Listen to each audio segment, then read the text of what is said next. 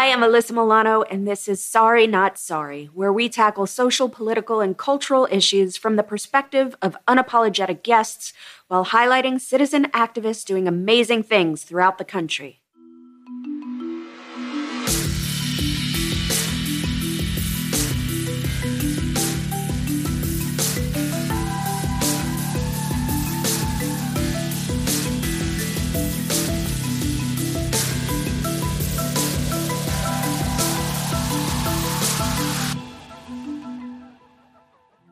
Peter Morley is one of my favorite people on the planet. Despite a series of devastating health challenges, Peter travels from his home in New York to Washington, D.C., month after month, bringing personal health stories about the importance of the Affordable Care Act to members of Congress. He's become one of the leading healthcare advocates in America, and his personal story, his sacrifice, and his heart are an inspiration to me and to so many people around the nation. I know you'll love him as much as I do.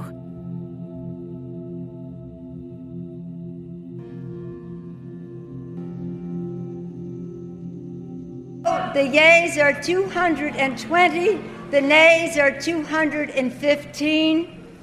The bill is passed. Today, after almost a century of Trump, today, after over a year of debate, today, after all the votes have been tallied, health insurance reform becomes law in the United States of America.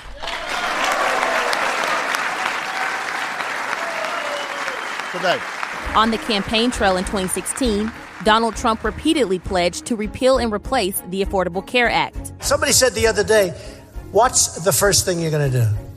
Well, we're going to work immediately on repealing Obamacare. I've been talking about we're going to repeal and replace Obamacare from day one. Now, I'm going to do it. We're going to do it. We will be able to immediately repeal and replace Obamacare. Have to do it. One of my first acts as president will be to repeal and replace disastrous Obamacare. Once elected, Trump told reporters he never said he would repeal and replace Obamacare during his first days in office. And I never said, I guess I'm here, 64 days? I never said repeal and replace Obamacare. You've all heard my speeches. I never said repeal it and replace it within 64 days. I have a long time. Healthcare is a human right. We are here to protect and fight. Healthcare is a human right. And we're fighting against this healthcare bill because it would be really destructive to millions of people in this country who rely upon Medicaid for their healthcare, who rely upon Planned Parenthood for their reproductive healthcare. And it's just a really disastrous thing to do to people who rely on those services. So we're standing up and showing the Senate that we really think that they should not pass this bill. Trump has repeatedly promised an imminent Republican health care bill. Republicans have been deadlocked on an overhaul effort of the Affordable Care Act since February 2017, when the House introduced the American Health Care Act. The legislation collapsed in the Republican-controlled Senate when the late Senator John McCain gave a thumbs-down vote to the proposal.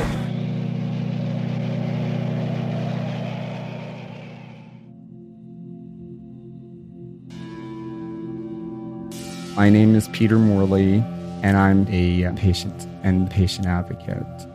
Sorry, not sorry. You have such a unique story because you come to activism in a really organic way, and it's something that happened later in your life. So why don't you just start telling us a bit about your story? Tell us a bit about who you are and your background. Sure. Well, I was a relatively healthy person until about 11 years ago, 12 years ago now. Oh my gosh, time goes by so quickly. I had an accident. I had fallen off of a ladder, injured my back, and I had several spinal surgeries. I was unable to work anymore. I had a successful career in broadcasting, actually, as in research, and it was a huge adjustment for me. And I had made a couple attempts to go back to work, and I just couldn't manage my pain. So I was going to have a reconstructive surgery on my back because the surgeries just were still, I was still living with a lot of chronic pain. And during one of the pre-tests for the surgeries, I had an incidental finding of kidney cancer. And it was really shocking. So I went from having my back be reconstructed to having part of my right kidney removed. And it was, I didn't have time to think about it. It just happened. And the thing is with kidney cancer, which I didn't know anything about kidney cancer before I had it, as most things, you don't know them until, unfortunately, you have them, especially with health issues. And I didn't realize how deadly it is. And it is one of the 10 deadliest cancers. And unfortunately, you don't find out that you have kidney cancer until you're in a later stage when it's metastasized.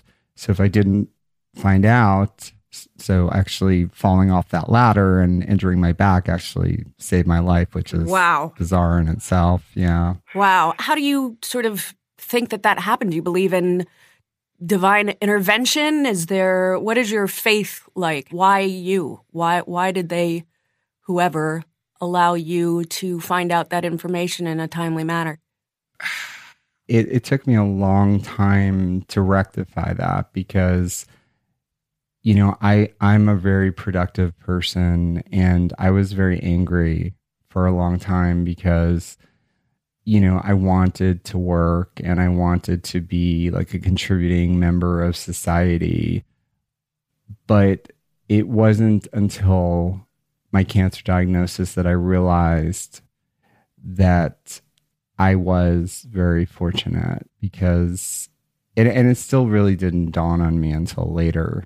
At that time, I was so focused on being a cancer survivor and focusing on, taking the best care I could of myself. And I really didn't think about it. I really tried to focus on every moment and to be aware of my body. And, I didn't really think about it. I mean, that's something that happened later in my life because, my story continues with my health issues because after I was diagnosed with cancer, after I got through that, I was diagnosed with lupus. So it was kind of like one thing after another. And, the lupus diagnosis to me made the most sense because the symptoms, the chronic fatigue, the joint pain, it all goes back to me growing up. And I mean, there were, I would get more tired than my friends. I was physically limited, but I never understood it. I mean, actually, I was called lazy sometimes, by like my gym or PE teachers. So it's just amazing, like the stigma of not understanding and everything, when you go through chronic health issues, a lot of things seem like they're in retrospect. So I spent a lot of time reflecting and also coping. I had to find new ways to cope, and I had to eat differently. I had to live differently, and I had to accept the fact that I had to live my life now with limitations. But I also came to believe that I didn't have to also live my life to the fullest that I could. And how do you feel that this has impacted your life? I mean, not only obviously it's got to take an emotional toll, but tell me what this did to you pragmatically as far as financially. Was there any chance of you getting a job after all this diagnosis? How were you impacted? I wasn't able to work. I mean, I have a partner who, picked up the slack on the rent. So I was very fortunate with that. But as far as myself, I ended up having to live on a fixed income and disability. And again, huge adjustment. I mean, yes, it was something that I paid into all my life, but it wasn't something that I wanted to do. But I also realized that I wanted to live. And the only way to do that was to live by what my body was telling me. And I had to listen to what it was saying. And that was a huge adjustment. Living within limitations, I think, is very difficult for people, especially people that have lived such an active life, that have been able to work, or, you got injured on a ladder. That's very incredibly active.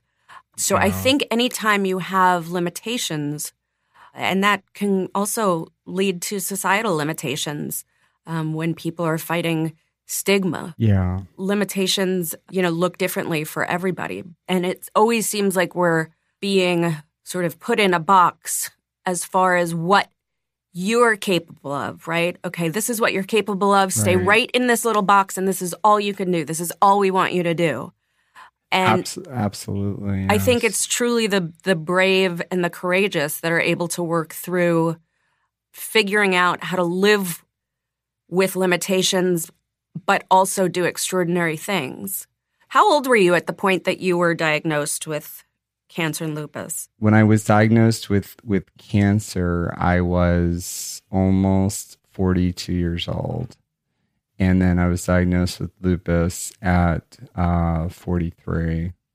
So, 44, I mean, almost. For everyone listening right now, this is why healthcare is so important and so vital.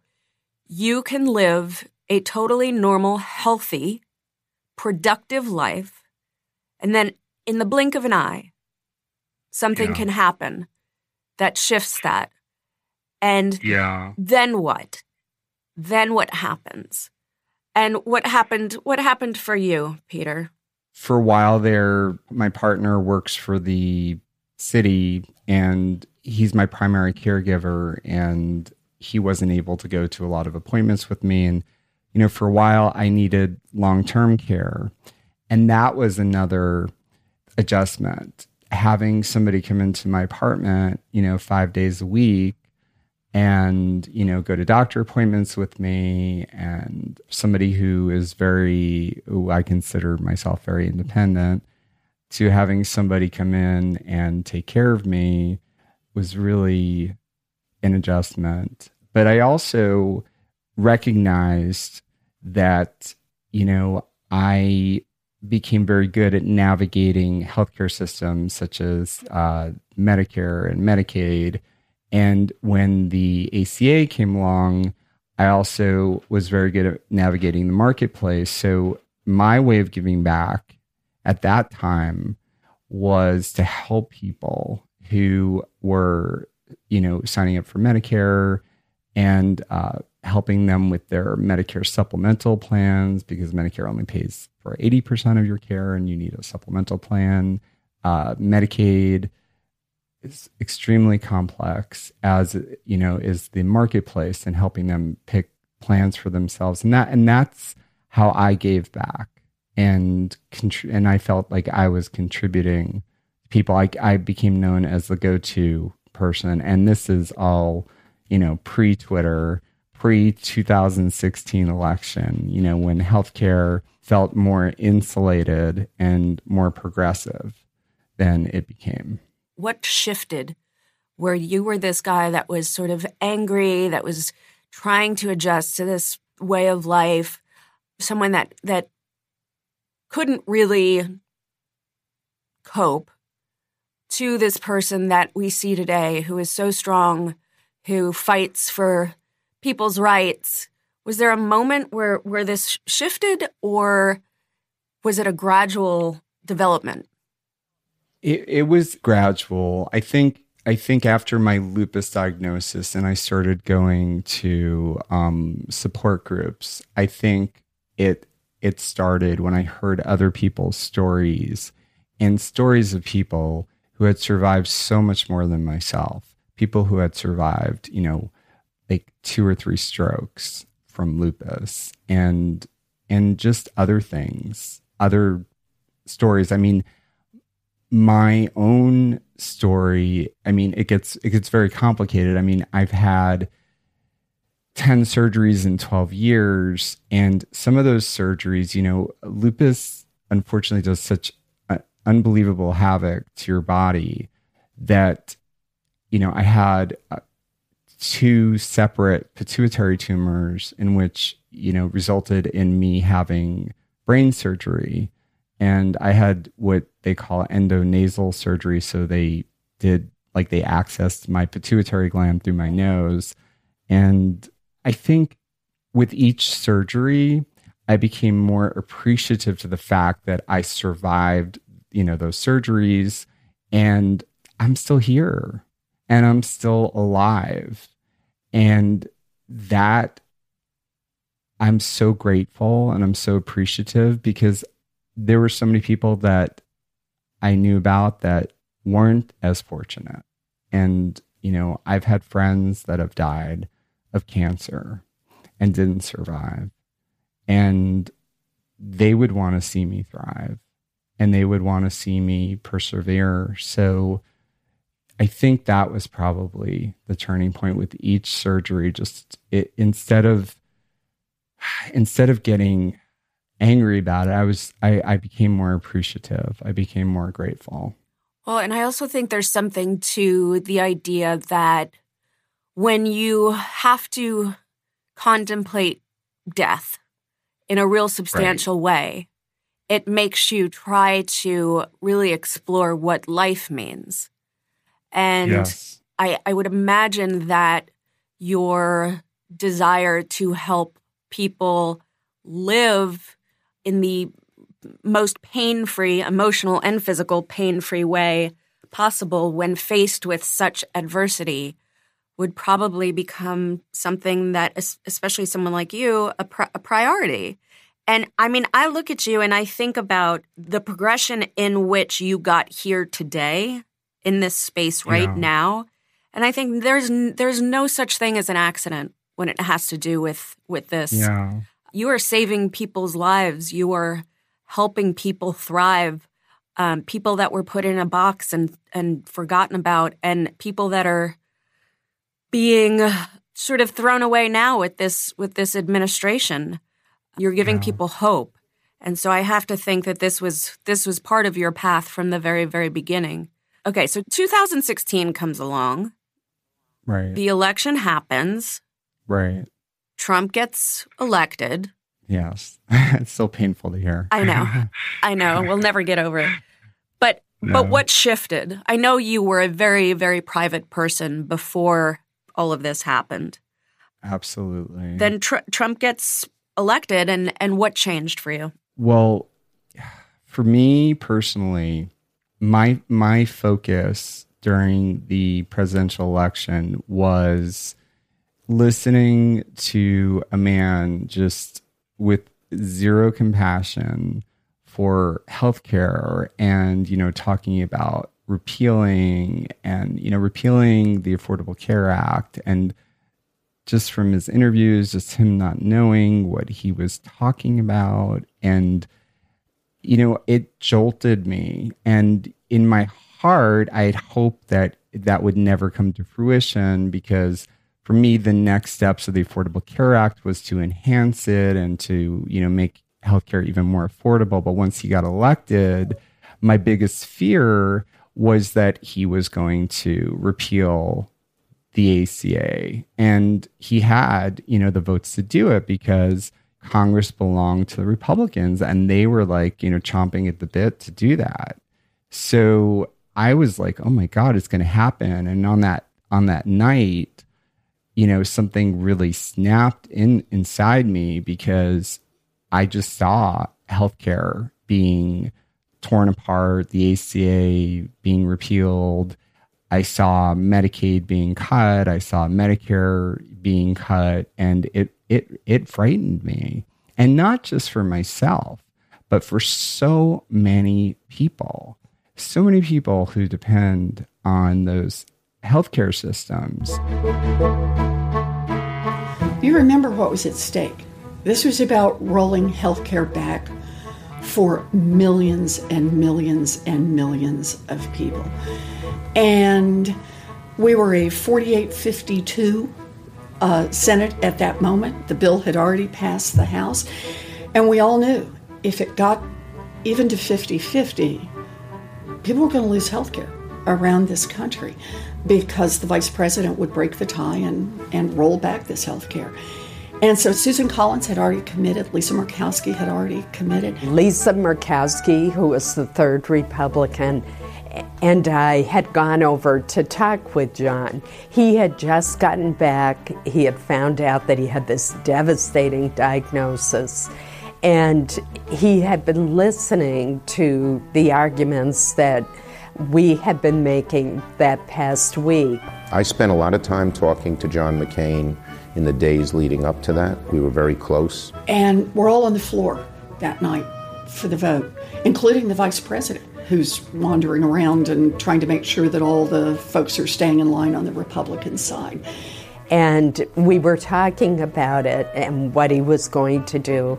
And all of a sudden, he pointed to both of us and he said, "You two are right."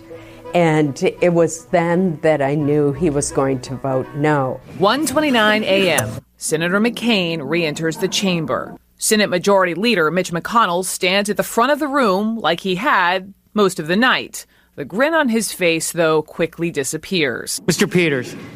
Senator Bernie Sanders appears to nudge Senator Jeanne Shaheen as if to say, "Watch this."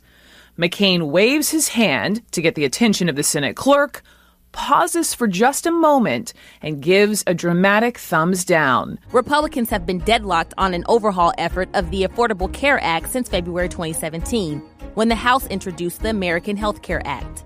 The legislation collapsed in the Republican-controlled Senate when the late Senator John McCain gave a thumbs-down vote to the proposal.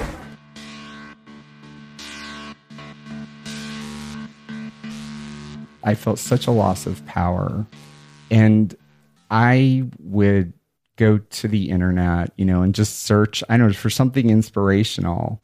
I was not on Twitter, but you can see tweets from people like in, articles, and there were just people I just remember that resonated with me. And I started to look at their Twitter timelines more. And I thought to myself, and I discussed this with my partner, because as you mentioned, I am was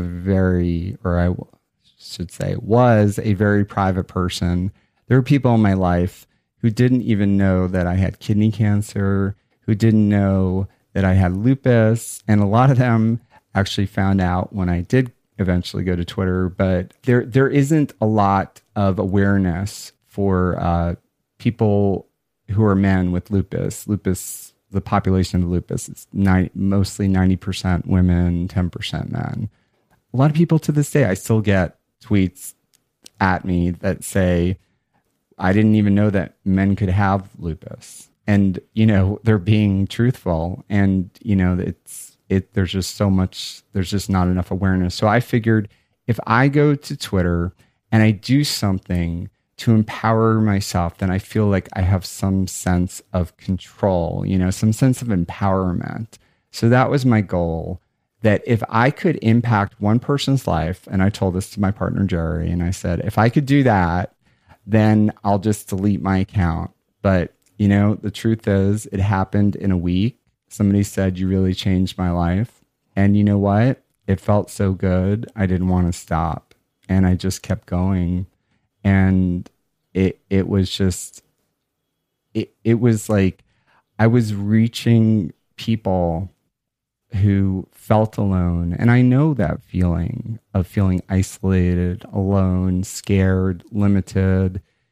And I wanted to reach them, and I wanted to give them hope, because we needed hope, especially that time, especially when the repeal for the ACA was starting to go through Congress and go through the House. And the first time it failed, but it was coming back. It wasn't stopping. And it was like, my level of involvement kept getting deeper and deeper until I started working with my representatives.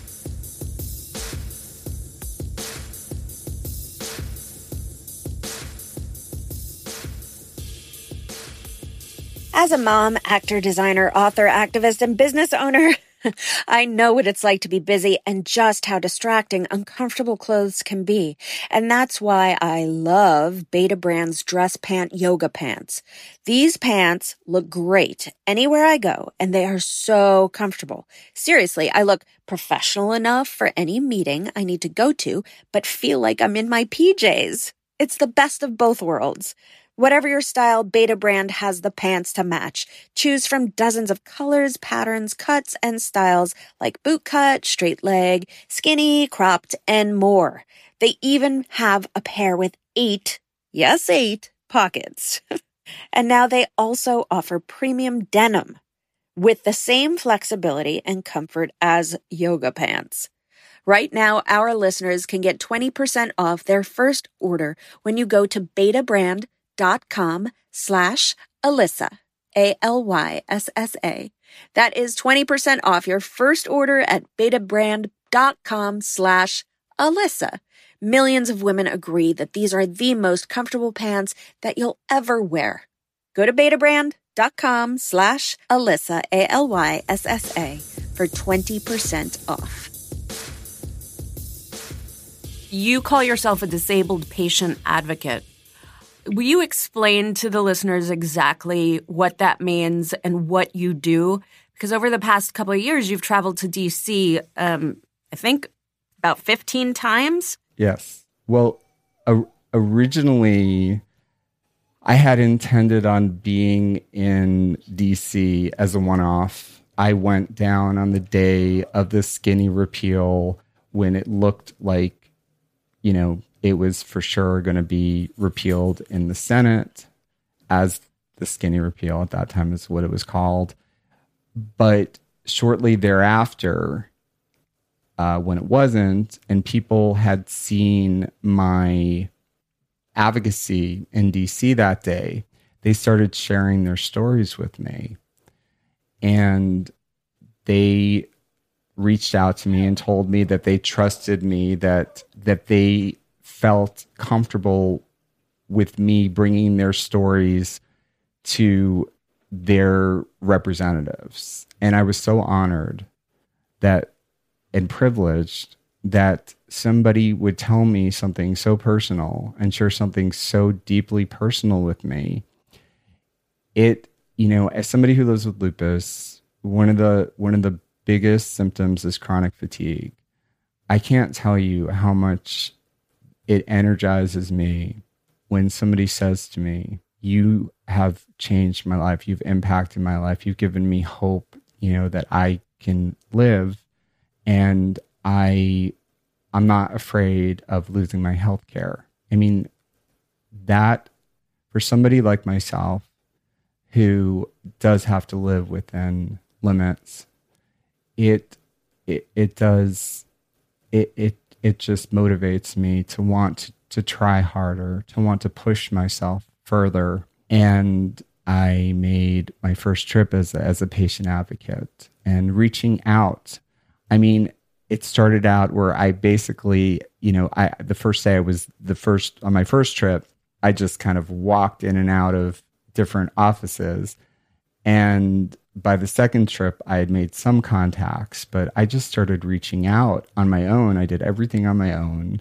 I got, you know, numbers from, you know, each representative website, each senator and each congressperson has their own website, contact information.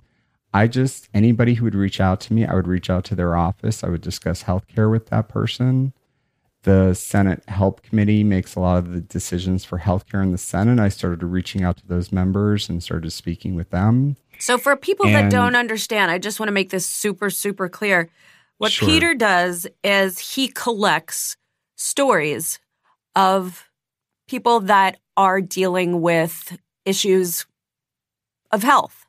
And they send him their stories of how they need healthcare, how the Affordable Care Act has helped them, what they need as far as being a patient. And Peter, even though he is so sick, he takes these stories and brings them to the representatives of the districts where these people live. And when he first started, he did this blindly. And then he sort of got this reputation as being a patient advocate. And he would bring stories to senators and congresspeople from people in their districts, from their constituents. And this also led him to testify before the House Appropriations Subcommittee of Departments of Labor, Health and Human Services, Education, and related agencies. Tell us a little bit about that experience, Peter. Well, it was extremely surreal. I have to say that, first of all. Never in my wildest dreams or in my, 8th grade history class could I imagine that this is where my advocacy was going to take me to. But it was an honor. I felt like all the voices that I have represented over the years, the couple years now, I had to count up all the meetings that I had in DC. And at that time, it was about 253 meetings that I had set. And I lost track of the stories. I mean, there are thousands of stories that I've shared at this point. And I felt in that moment testifying at an oversight committee for the Trump administration's policies that all these voices were being heard, and they were going into the congressional record, and they were being recognized. So all those people who felt alone and isolated, they weren't anymore, because now they were part of the congressional record forever. Hey, it's Congressman Andy Levin sitting in my office this morning with my new friend Peter Morley, who is doing as much as any person in this country to fight for health care for every person. And right now our focus is on protecting people with pre-existing conditions, which is super important to both of us personally. Yes. As I was telling you, I have over 10 pre-existing conditions, and I live with lupus. I'm a 2-time cancer survivor, and it's a big struggle for me every day. It's a struggle for me to get down to DC, but I'm happy to do it, and I'm happy to fight it. I'm happy to represent the stories, because 130 million people with pre-existing conditions are at stake. So this isn't a time to be quiet. Yeah, so Peter's voice and the voice of everybody seeing this who has a pre-existing condition, yourself, your kids, your parents, your aunts and uncles, we need you to tell your members of Congress that we cannot allow this lawsuit to go forward that would completely overturn the Affordable Care Act, and we need to fight to support these bills that we're trying to pass in the House. We've already passed some, we will pass more, that protect people with pre-existing conditions, like my 2 older kids, Kobe and Saul. Thank you, Congressman, and thank you for everything that you're doing. We really appreciate it. Thank you. Thanks for coming in. He's got 13 meetings today. I mean, come on, this is awesome. Thank you so much for what you're doing, seriously. I appreciate it. This is the best. This is America. This is why I'm here, is to get to meet people like you. It's such a privilege. Thank you. I recognize that at the same time, we still have a long way to go with healthcare and insulating it. Does it feel like healthcare is a priority in Washington? No, absolutely not. And it's ironic, I believe that's the right word, because healthcare was the number one issue during the midterm campaigns, and it doesn't feel that way at all.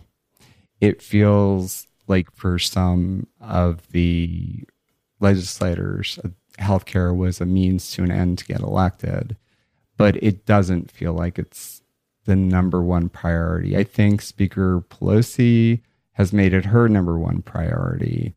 It definitely does not feel that way in the Senate at all. Why do you think it's so complicated? Why do you think they complicate these issues so much? It should be a bipartisan issue, right? I mean, yeah, absolutely. We should be protecting our citizens of this country. Yes. From your perspective, how do you think it became so politicized, where we've taken the humanity completely out of this issue? I mean, I can only conjecture that, some of these legislators have support from pharmaceutical companies. They pick and choose the issues that they want to get around. Medicaid expansion is in every state except for 15. And it is something that is done on a local level. For instance, this would give like access to like, tens of thousands of people in each state, and especially in Florida and Texas that doesn't have it. But I don't understand the senators in those states. When I ask them about it, they say that it is a local issue. But if you're a senator, you can throw your support behind your own state and, at least show that you do believe that people should have more access. Yeah, I think that's bullshit. I think it's bullshit because if it was just a local issue, then they wouldn't be taking big pharma money from pharmaceutical companies, right? And if it is just a local issue, then they should stop doing that and let it be a local issue. I think it's become an us versus them issue. The most important thing right now, I mean, obviously, if I could snap my fingers, of course, I would love universal healthcare for everyone immediately. The most important thing right now is to ensure that the ACA is strengthened and fixed. But simultaneously, there are policies out there that are going forward, such as Medicare for All, and there's Medicare for America. And then there are several like Medicaid buy-ins in different states. I mean, these are things that all offices should get behind, all legislators should get behind. And the truth is, the Democratic offices are the ones that are getting behind it more than the Republican offices. And it is a political issue. During the repeal efforts, one of the biggest things was capping care. Before the ACA, there were lifetime caps and there were, pre-existing conditions, limitations, and people could charge more. And they could charge not only by the condition, but they could charge more for the gender. So I've heard this said, and this is such a jarring thing to hear, but when you hear that being a woman is a pre-existing condition, I mean, that's just... Oh, I mean, being a woman, having a baby, having a cesarean section, premenstrual syndrome, acne. I mean, I think everybody is walking around with all of that, every woman. We're calling this very meaningful hearing, and I am so proud that one of my constituents, Peter Morley, was invited to testify. He is the most effective patient advocate I have ever met, and he has been a fierce defender of the Affordable Care Act. Peter, thousands of patients and their families have reached out to you to share their stories and asked you to bring those stories to Congress. Can you share what some of these stories are like, and is there any one that stands out to you? Absolutely. There are many that actually stand out to me. The hardest stories for me to listen to are the people who could have been saved had the ACA been enacted, and also the patients who would have, like some of these people, these patients have testified here today, they would have been diagnosed sooner. Their conditions would have been more under control and in some cases healed. I hear from patients who, caregivers who are, they have medically fragile children and they get their health insurance because of Medicaid expansion. I hear from people in states such as Texas, Florida, North Carolina, and Tennessee who don't have that same luxury because their states have not expanded Medicaid, and they are denied that type of coverage had they lived in a separate state, and they can't afford to move to another state to receive that type of coverage. Those are the stories that keep me up at night.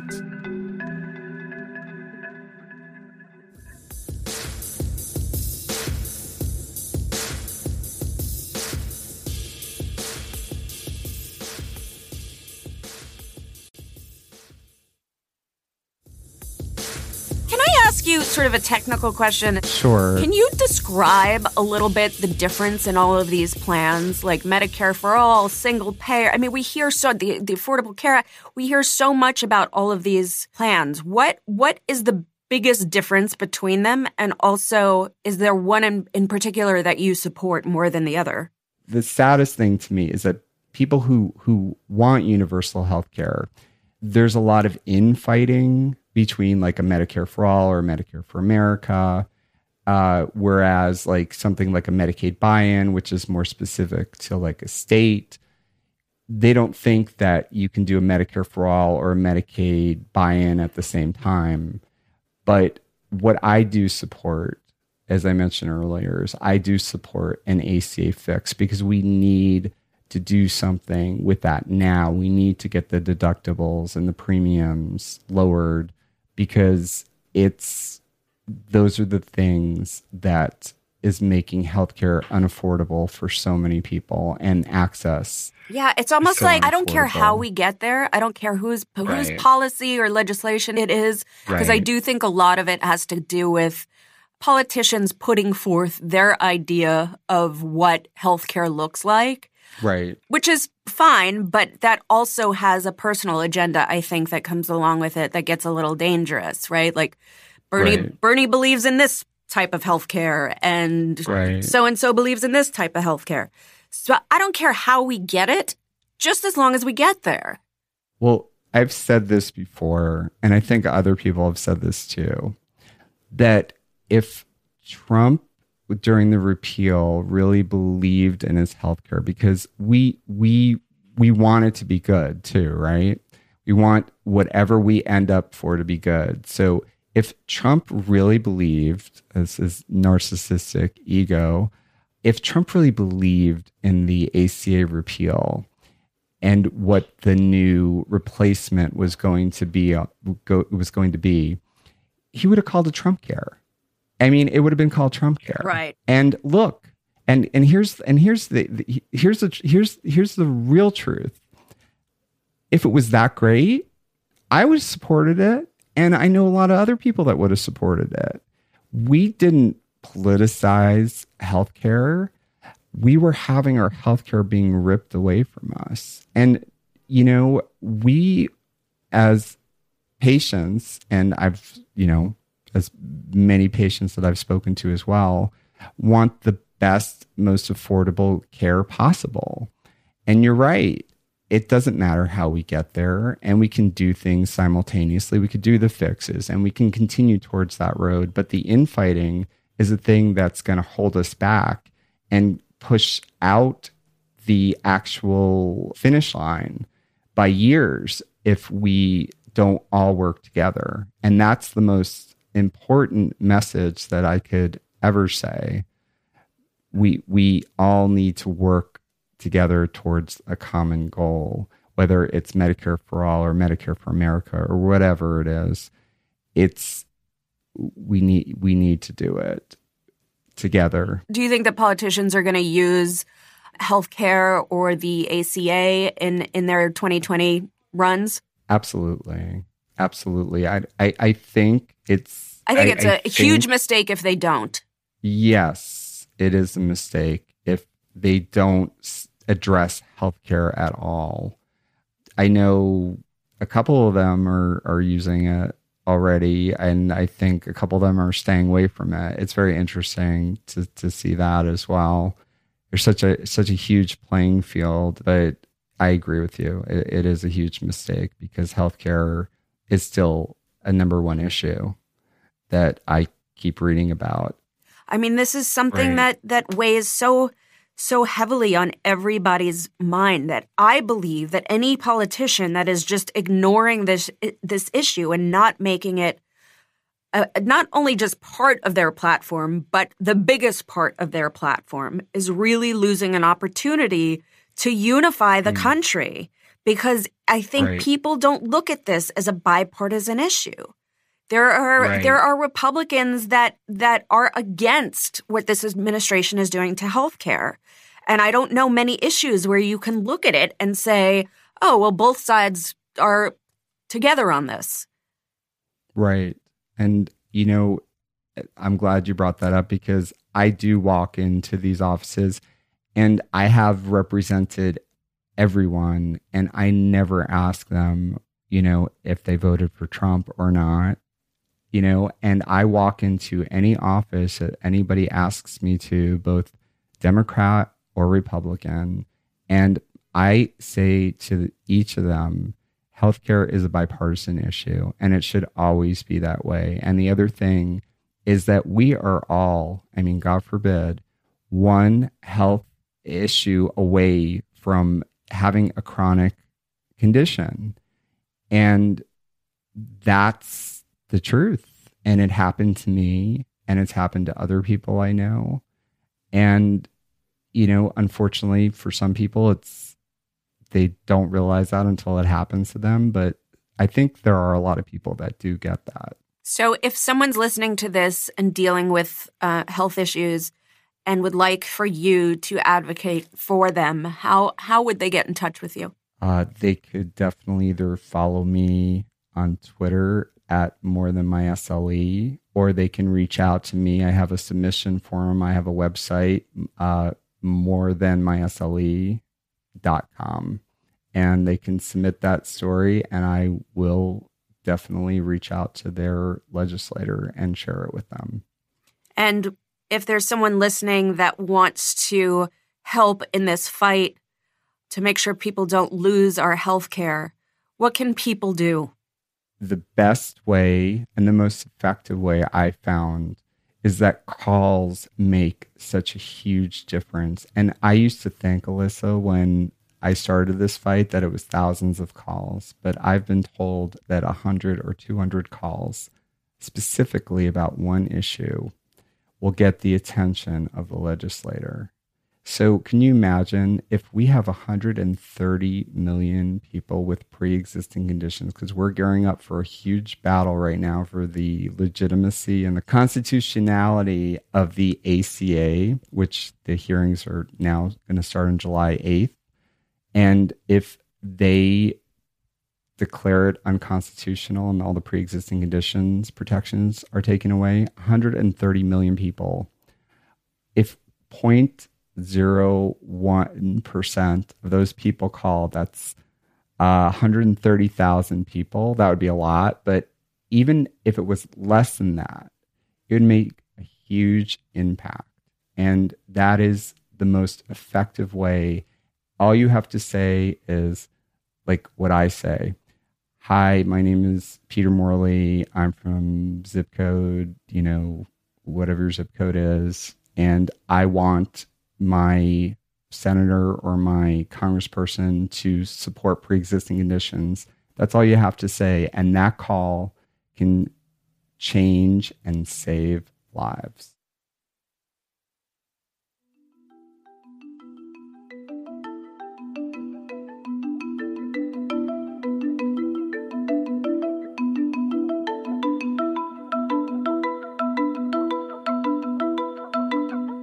So what does it mean to be a citizen? Of course, there is the national identity given to the subject of a government, but beyond that, especially in democracies, citizenship is power. That when any individual consents to be governed, all legitimacy for that government flows from the people. Without the support of the people, their government cannot stand. It is a power that many around the world can only dream of holding. But as Spider-Man is fond of reminding us, with great power comes great responsibility. The founders knew this. Our nation was born from citizen activism of a people who had consented to be governed, exercising their citizenship by revoking that consent. And in doing so, they demanded the notion of the activist citizen reverberating through history. In the Declaration of Independence, they wrote, "To secure these rights, governments are instituted among men deriving their just powers from the consent of the governed. That whenever any form of government becomes destructive of these ends, it is the right of the people to alter or to abolish it, and to institute new government. But when a long train of abuses and usurpations evinces a design to reduce them under absolute despotism, it is their right, it is their duty to throw off such a government." In short, from the very first day of our nation's existence as an independent state, our founders placed all the power in the hands of the citizens willing to wield it. And that is exactly what citizen activists do. You've heard story after story from incredible people taking the endowment that Jefferson, Hancock, Adams, and others ripped from King George and entrusted to us. You've heard from people talking about the American destiny instead of the American dream, and you've heard how the whole world has changed because of these actions and more like them. It is when we use our power, backed by the radical idea that the governed are more powerful than the government, that we are most truly a citizen. It is our right, but it is also our duty. At its core, citizenship means we are bound together to one another, that your destiny is my destiny, and that, as the founders concluded in the Declaration, we mutually pledge to each other our lives, our fortunes, and our sacred honor. What could ever be more powerful than that? Sorry Not Sorry is executive produced by Alyssa Milano. That's me. Our associate producer is Ben Jackson, editing and engineering by Natasha Jacobs, and music by Josh Cook and Alicia Eagle. Please subscribe on Spotify, iTunes, or wherever you get your podcasts. And if you like the show, please rate, review, and spread the word. Sorry Not Sorry.